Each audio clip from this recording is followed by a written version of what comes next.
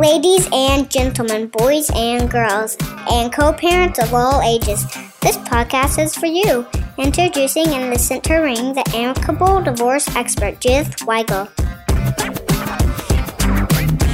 This episode is about children. It's specifically about what a child-centered divorce is. And we have one of the best people we could possibly have on the program to discuss this. We have Rosalind Sedacca. She is a certified divorce coach and more.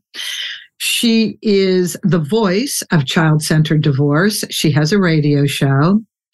She's a divorce and co-parenting coach, and she's the founder of the Child-Centered Divorce Network, and that harkens back to Rosalind has a radio show and an author.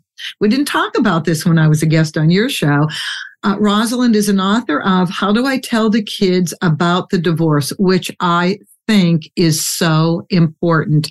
And we will absolutely get to this. So first of all, welcome, Rosalind. Thank you for coming. Thank you. It's a pleasure being with you today. Yeah, this is going to be great. I love episodes on children of divorce. So let's just start with, what does it mean, Rosalind, to be child-centered? Oh, great question to start. So that means with all the decisions and all the craziness that goes on when someone is contemplating divorce and going through divorce, sometimes it's easy for the kids to fall through the cracks. And we just forget that these are human beings, regardless of their age, who are very sensitive to a shattering of the foundation of their life, so to speak, when parents are splitting up. They don't understand it. They are not responsible in any way for the breakup. And yet they feel a sense of responsibility in trying to fix it, which of course they can't. And so being child-centered means you're really putting your innocent children at the forefront of every decision you make. Because if you were divorcing without children, no matter what chaos takes place in the process, when the divorce ends, it ends and you could go your separate ways. But when you're a parent, the post-divorce experience is the rest of your life. Hopefully it's co-parenting successfully together, but it's a process that's so important for you to understand, and your children are watching and learning from you. So the more child-centered both parents are, the better the process is going to be for the children before, during, and long, long after the divorce. Excellent explanation. Now, here's what I ask every single person who works with children or is a co-parenting coach, just works with adults. Rosalind, how do you get from being a spouse in emotional turmoil, trying to make sense of the transition out of the marriage and dealing with your own grief stages? How is it possible to put anything in front of yourself as a parent in peril? I like that question. And the answer is this: put yourself in your child's shoes and try to experience it from their perspective. And then your heart opens and you realize that you have to be aware of what it's like for them, whether they're 3 or 9 or 16 and whatever age. The process and the experience is going to be challenging, questionable, confusing, heartbreaking, hurtful, frightening. And so we want to make sure that our children, regardless of what's going on in our lives, if you could just understand, we know how we got into this place on some level. For the children, it's a totally different experience. Their brains are not fully mature until mid-20s. And so they can't digest and comprehend relationship issues from an adult perspective as we understand it. And so they're confused and dumbfounded by the experience, and they're very frightened. The most important thing is to remember that security is primary at this time for children, because the foundation of their life is just being torn asunder. They don't know what the future is going to bring. They may or may not understand even what divorce means, but they know that something has changed in the fabric of their family life. And it's very important for us as parents to be reassuring, to calm them, to let them know that while things may seem very confusing at the moment, life is going to get better because we are working on making life better.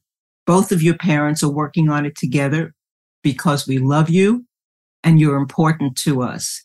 And as parents, we owe our children that. We owe them the ability to make their life better, even if we can't make our own lives better. And so there are ways of supporting them, things to tell them, and ways of approaching this that are better and not so good.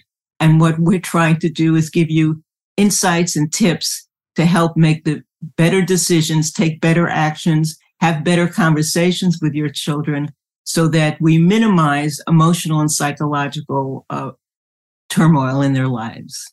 Okay, now with that, and we will definitely go after this question to how to tell children, because I thought that was great on your website, but I don't want to leave this point without addressing this, and that is you have two realities going on at the same time in the same family. You have the reality of the children grappling with the fact that this is going to be a changed environment. There are going to be two homes. We are not going to come home from school and have dinner with both of our parents. Okay, so that's one reality. The other reality is parents are in emotional peril. Parents have needs along with addressing their children's needs. Can we just take a second and talk about how parents can help themselves deal with the emotions of the divorce while they're trying to be child-centered? Any tips on that? Well, the good news is no one's divorce is the only divorce. We're living in a time when divorce is very common. And so you're not the first one to go through this experience. Reach out to a divorce professional, to a therapist, to a divorce coach, to a mediator, to someone who specializes in the reality of divorce today, and get support, because there's a lot of support available. You don't have to go through this alone, and you don't have to reinvent the wheel. There are pathways, there are strategies, there are steps to take that are smarter, to save you money, to save you time, to save you stress and aggravation, to help protect your children, et cetera, et cetera. So reach out to professionals every step of the way, because you're going to be in good hands and you're going to avoid a ton of mistakes that you might have made had you not been forewarned, if you weren't advised.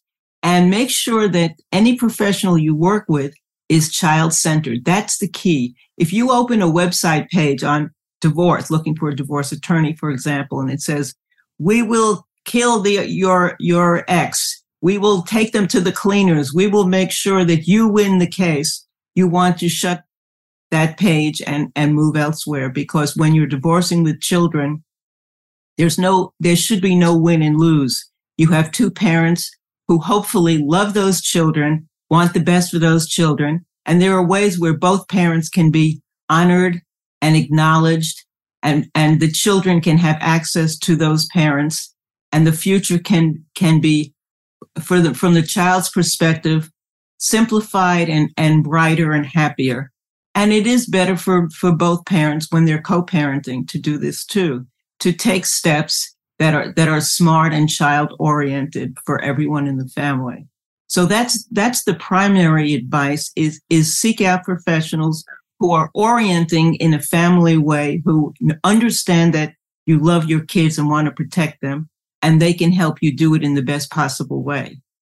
And you brought up an excellent point within all of that, and that is something an attorney said recently on another interview, and that was, if you are married to a bully, if you are married to a high conflict person, do not get an attorney who's also a bully or a high conflict person, because now you're sandwiched between a high conflict bullying attorney, yours, and your high conflict bullying spouse. You don't stand a chance. You get eaten alive by all of this really rough energy.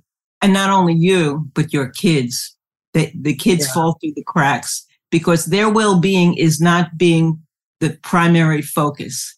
And it's so easy, especially since our kids aren't vocal, for the kids to pay the price for the divorce. Yeah. No, I mean, such great information on that. Now let's go to how to tell the children. You have an excellent, 5 or 6 points on your website. And I'd like you to go through those. And also, when you're going through that, please address, do the children really need to know about why the divorce is taking place? You always want to speak in age-appropriate language. Children do not understand the complexities of adult relationships. Even older teenagers don't. They can't. They haven't been through it. They don't understand a marriage that went askew. And so you want to speak to your children not only according to their age, but the rule is, in general, if your kids can't fix a situation, they shouldn't be privy to adult information about it. So that means 99% of issues are not for children to be told and shared, because it's not going to help the child in any way to know that dad's an alcoholic and mom had an affair and all the other drama that we go through when relationships break up. It's not part of what the children need to know. They need to know that they're loved and valued by both parents, and that they can love and value both of their parents. And that's the most important thing. So you want to tell children what you need to tell them. And a lot of the times you could just say, this is very complicated. This is adult. It had to do with our relationship. We were married for X number of years. We are not seeing eye to eye. We don't get along in certain ways. You may have experienced hearing us fighting and conflict, and we realize that that's not good for any of us. And so we've decided life will be better for everyone in the family if you spend happy time in mom's house when you're with mom, happy times in dad's house when you're with dad, or whoever the parents are. And keep it simple and direct. You don't want to lie, but you don't want to be sharing adult information with children, because they can't comprehend it and they can't fix it. And the minute children are experiencing adult issues, it robs them of their childhood innocence. Suddenly their minds are going into a place that adults are thinking about, and they are no longer innocent children.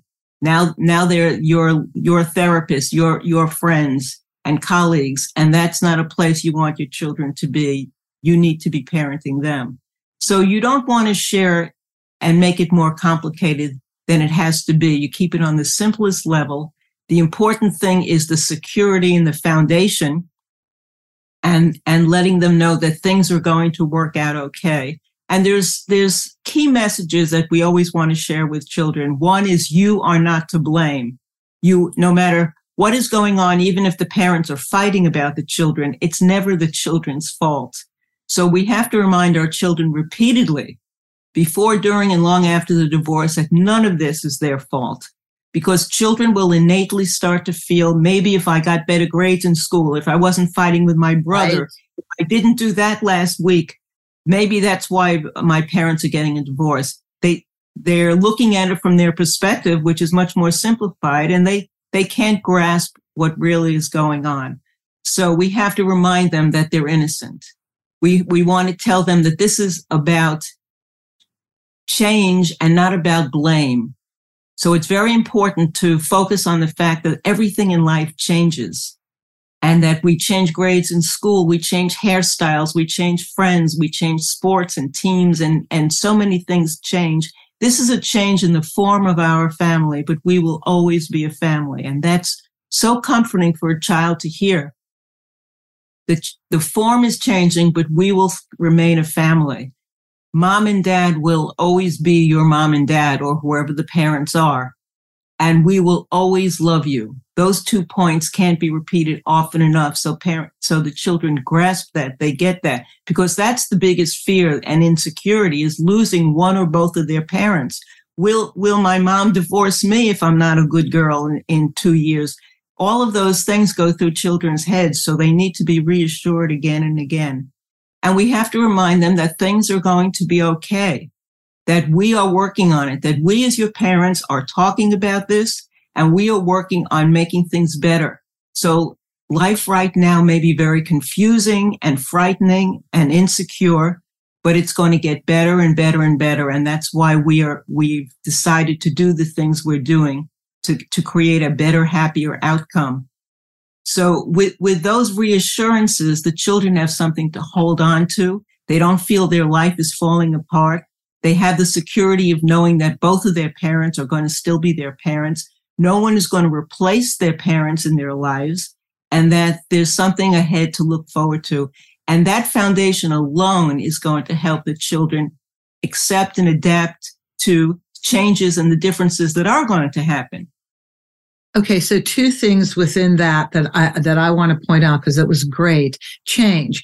I have not yet heard anybody talk about and use the word change in a positive way. So when parents get the right help for themselves so that they can actually say what you just said calmly, confidently, yes, that comes from having a support system. You're able to be the person you just described when you have a really good support system.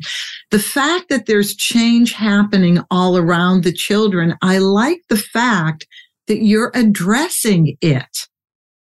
Because it's there. It's change. And change doesn't have to be the worst thing in the world, handled properly. When we remind the children of that, they see it in a different perspective. This isn't, oh my God, all of this is changing in our lives. Our family is changing in the form, but we're still a family, and change is inevitable in life. You're going to change grades in school. The seasons are going to change. Your hairstyle is going to change. These are things that kids can understand. So when they understand that change is just part of life, this is a change that we are going through in the form of our family, but what matters doesn't change. Your parents will still be your parents. Your parents will still love you till the end of time. And that is a reassurance that provides a great deal of security and a foundation of strength that I could get through this because it isn't the worst thing in the world. So, and when both parents, that's the key, whenever possible, to get both parents saying the same thing in alignment with one another, there's a reassurance in that. My parents may not be getting along well, and there may be conflict and fighting around the home, but they're both telling me similar messages.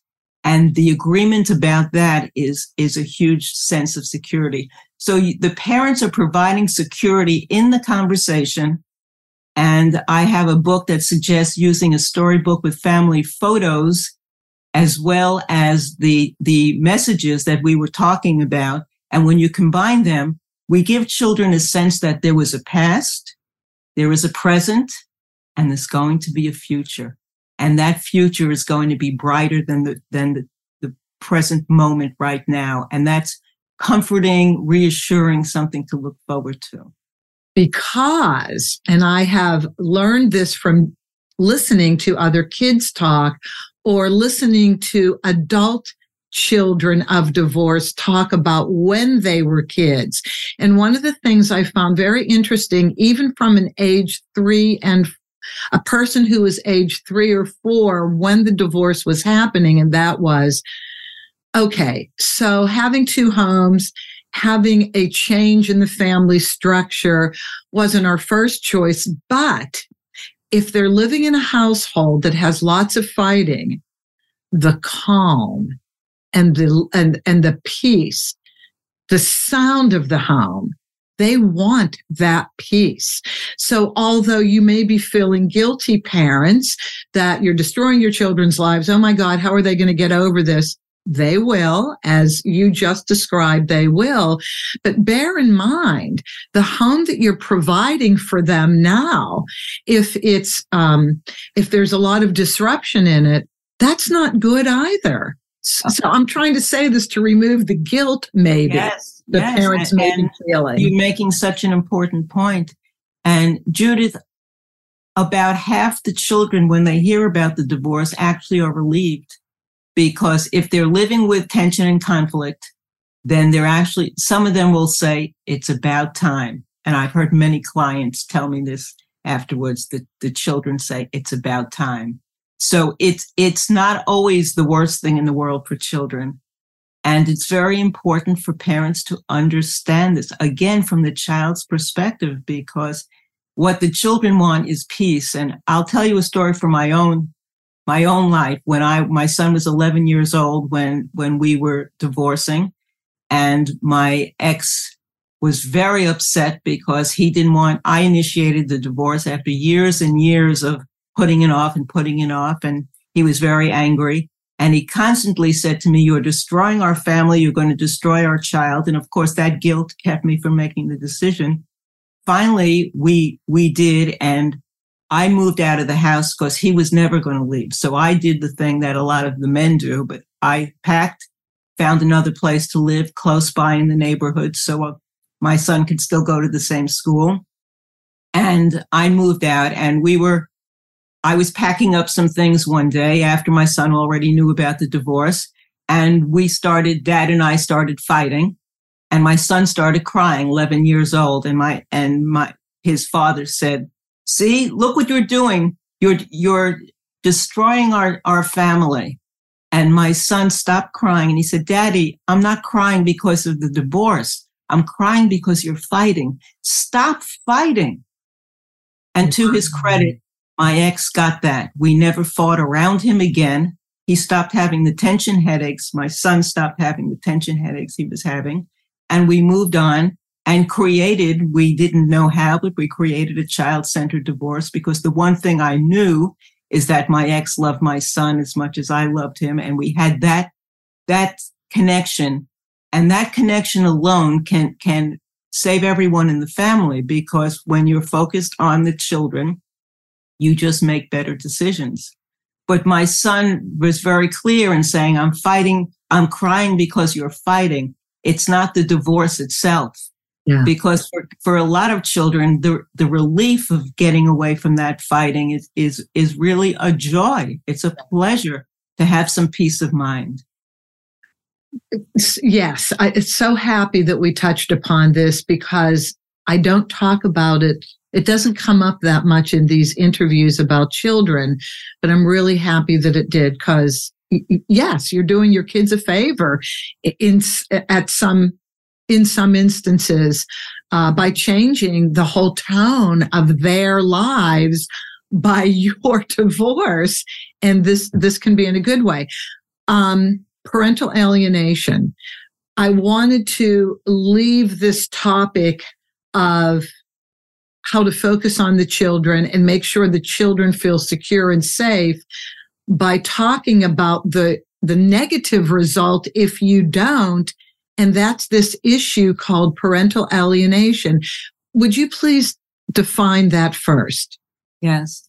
That's when one parent either poisons the children's minds about the other parent, to the degree where the children either dislike or hate the other parent because they're listening so much to what one parent is saying, or they are not allowed to experience and spend time with the other parent.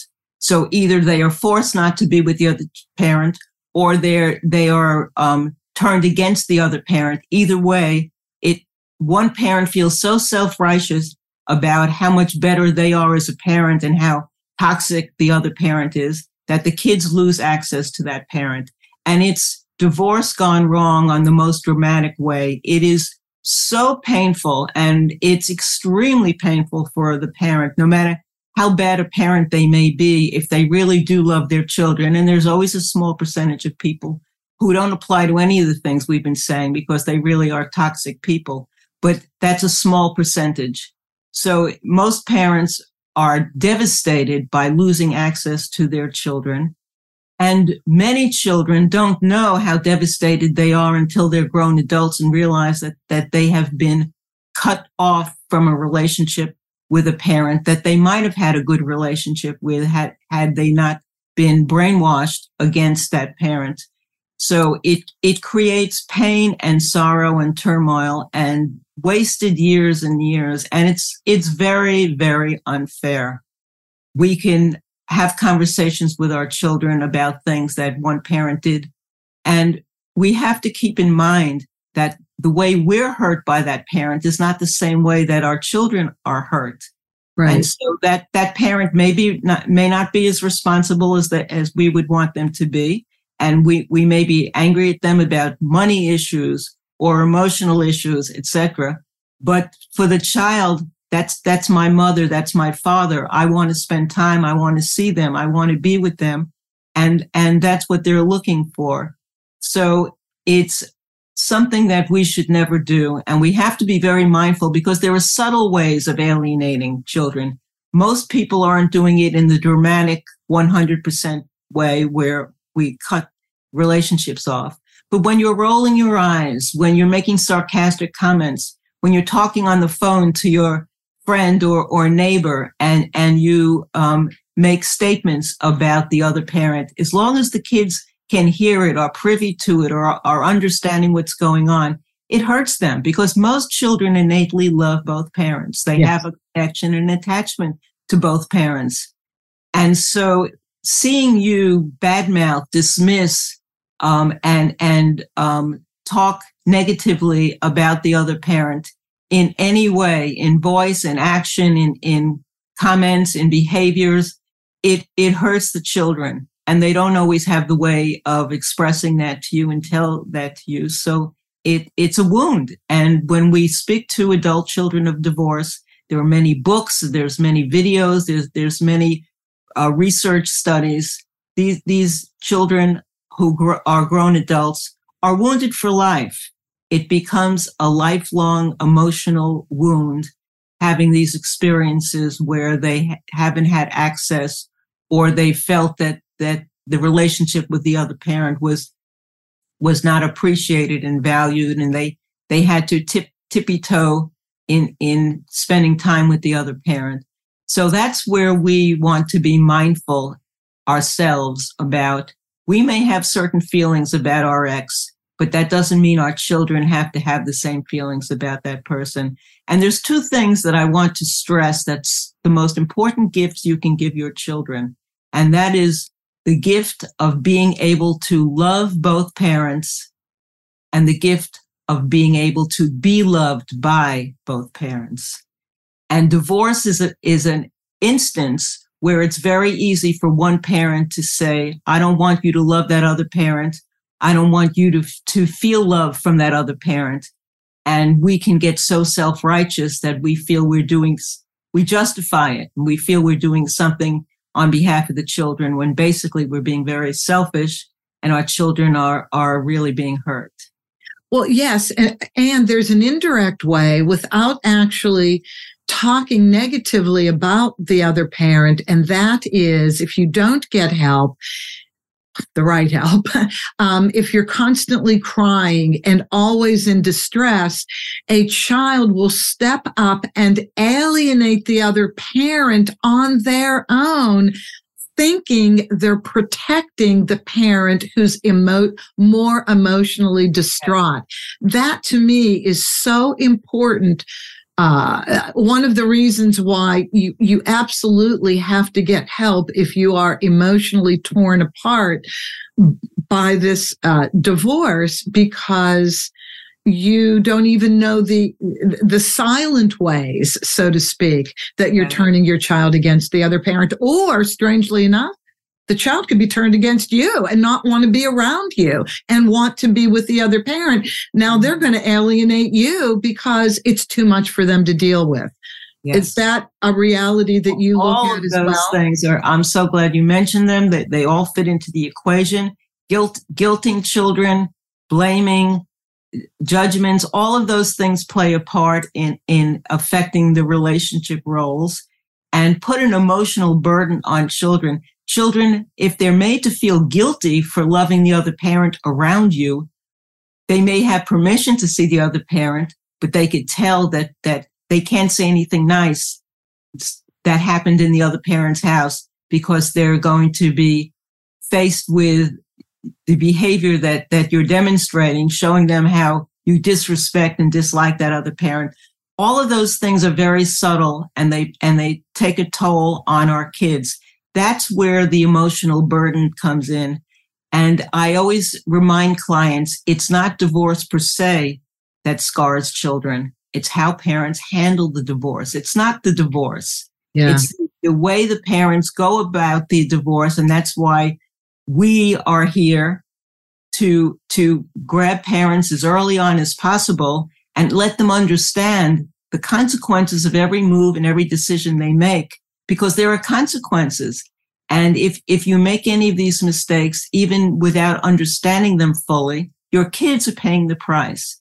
And we don't need children to be paying a higher price when divorce is an experience in their life. It's hard enough just as it is when it's handled perfectly, let alone to be adding these layers and layers of emotional turmoil and psychological craziness. So we never want our children to be parenting us as parents. So we never allow them to be our confidants. Yes. We don't turn into their therapists. We don't want our kids to be our therapists. We don't want them to have that burden, because when they're parenting us, they are no longer being children. And our kids, at the very least, deserve the ability to be children and have a childhood, because they're going to inevitably grow up and spend the rest of their life dealing with the consequences and the wounds that were inflicted on them from that experience. I want to end with the co-parenting schedules and how they're arrived at, along with possibly a difference in co-parenting styles. So let's tackle the co-parenting schedules. I hear everything from every other day, which, Rosalind, I can't imagine a child wants every other day to be at another house, but I could be wrong, to a 2-2-3 schedule, to an alternating week schedule. How do you deal with how do you work with parents choosing the right co-parenting schedule for their family? Personally, I feel it's very important to adapt that schedule to that family's reality as naturally and comfortably as possible. And I agree with you, alternating every other day is very unlikely to be an easy system to work with. So there are other options. And in some families, longer spans, like a week or even more than a week, and then the break works fine.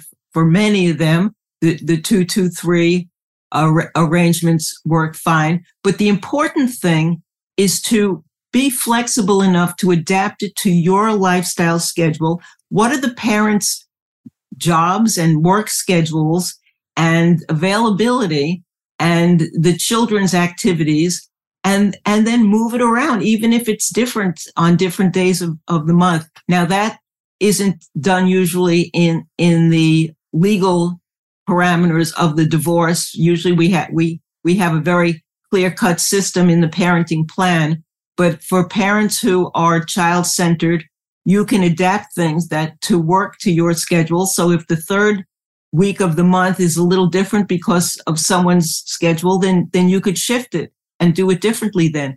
The important thing is that you're co-parenting, that you're both seeing it, understanding it, agreeing about it.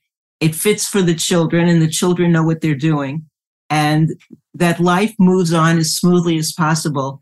So I like to really get both parents actively involved, the kids' schedules actively involved, and come up with something that just works for your family, because we want to get the courts out of the system. We don't want people going back every 6 months and making shifts and changes to parenting plans and dealing with legalities. But wait a minute. You have one of the most creative approaches I have ever heard that you used in your own family. Can you please share that? I've never heard anybody say what you told me a week or two ago. Once we worked it out that my son got off the school bus at this address or he got off the school bus at that address, then we just, every Sunday night, I would pick up the phone, talk to Dad, and I would say, I'm free Monday, Tuesday, and Wednesday, but I have a meeting on Thursday and I have a date on Friday night. So we'll alternate. You'll have the weekend and you'll date on Saturday or Friday. But next week on Monday, I'm not available. So what if you take Tuesday, Wednesday, and Thursday? We just moved it and shifted around every week. And my son just knew to get off the school bus that day at this house or that house. I'm sure he would have preferred if it was simpler, but it didn't make a huge difference for him. As a matter of fact, in the sixth grade, at the end of the school year, at the beginning of the fifth grade is when we got the divorce, and his teacher at the graduation of the sixth grade came up to me in June and said, I understand that you had a divorce. Oh, it was the same year, earlier this year, and your son didn't skip a beat. He's still a straight A student in school. I had no idea, because most kids really, you could see the difference in them in their school grades when a divorce happens that year. That to me was the greatest blessing to hear that from a teacher. But it meant that he was able to adapt because we were flexible. And if he left his book at one house, we could bring it to the other house. We just worked around making life as simple for him as we could, and yet dealing with the fact that sometimes one parent has a more skittish schedule than the other. Was that yours? Yes, it was mine. Yeah. And yes, I had. But hold on. I love the fact that Dad was open to being flexible. And you said that it didn't start so well at the beginning with your divorce, but at the end, it was better. And you were both cooperative with one another. Very quickly, we learned that cooperating makes the most sense, that we were there, we were a family. And cooperating as a family just made everything run smoother.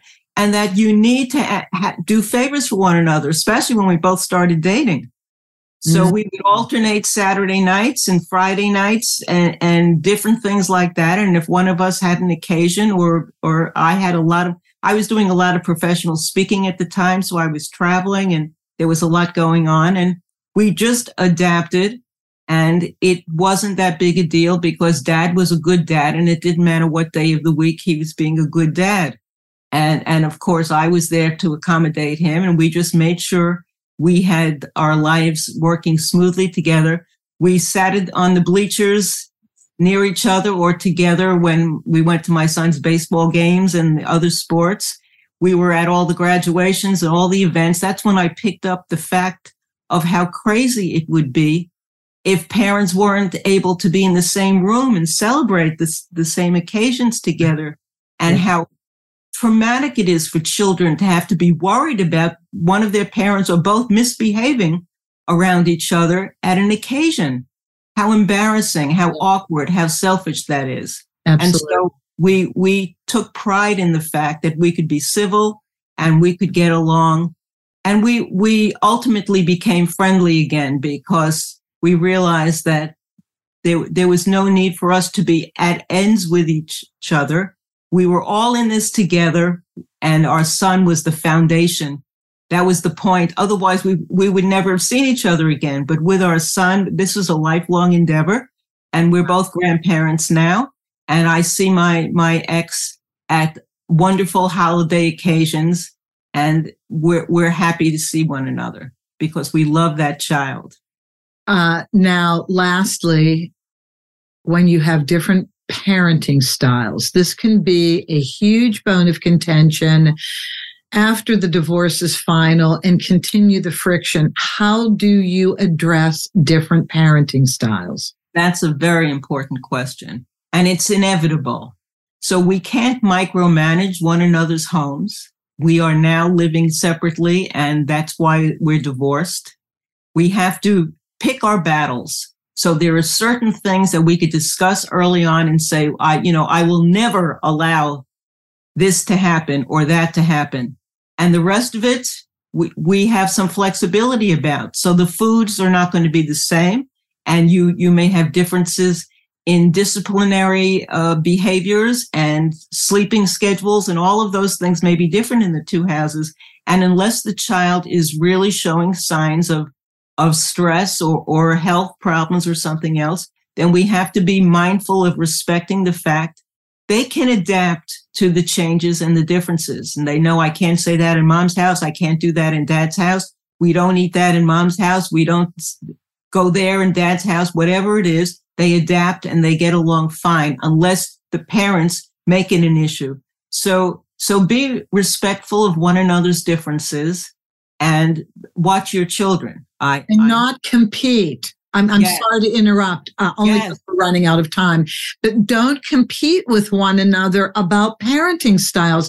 Nobody has to be the fun parent versus the disciplinarian parent. You need to be who you are and provide the values to your children that you think are important and not judge yourself against the other parent. Is that what you're saying, Rosalind?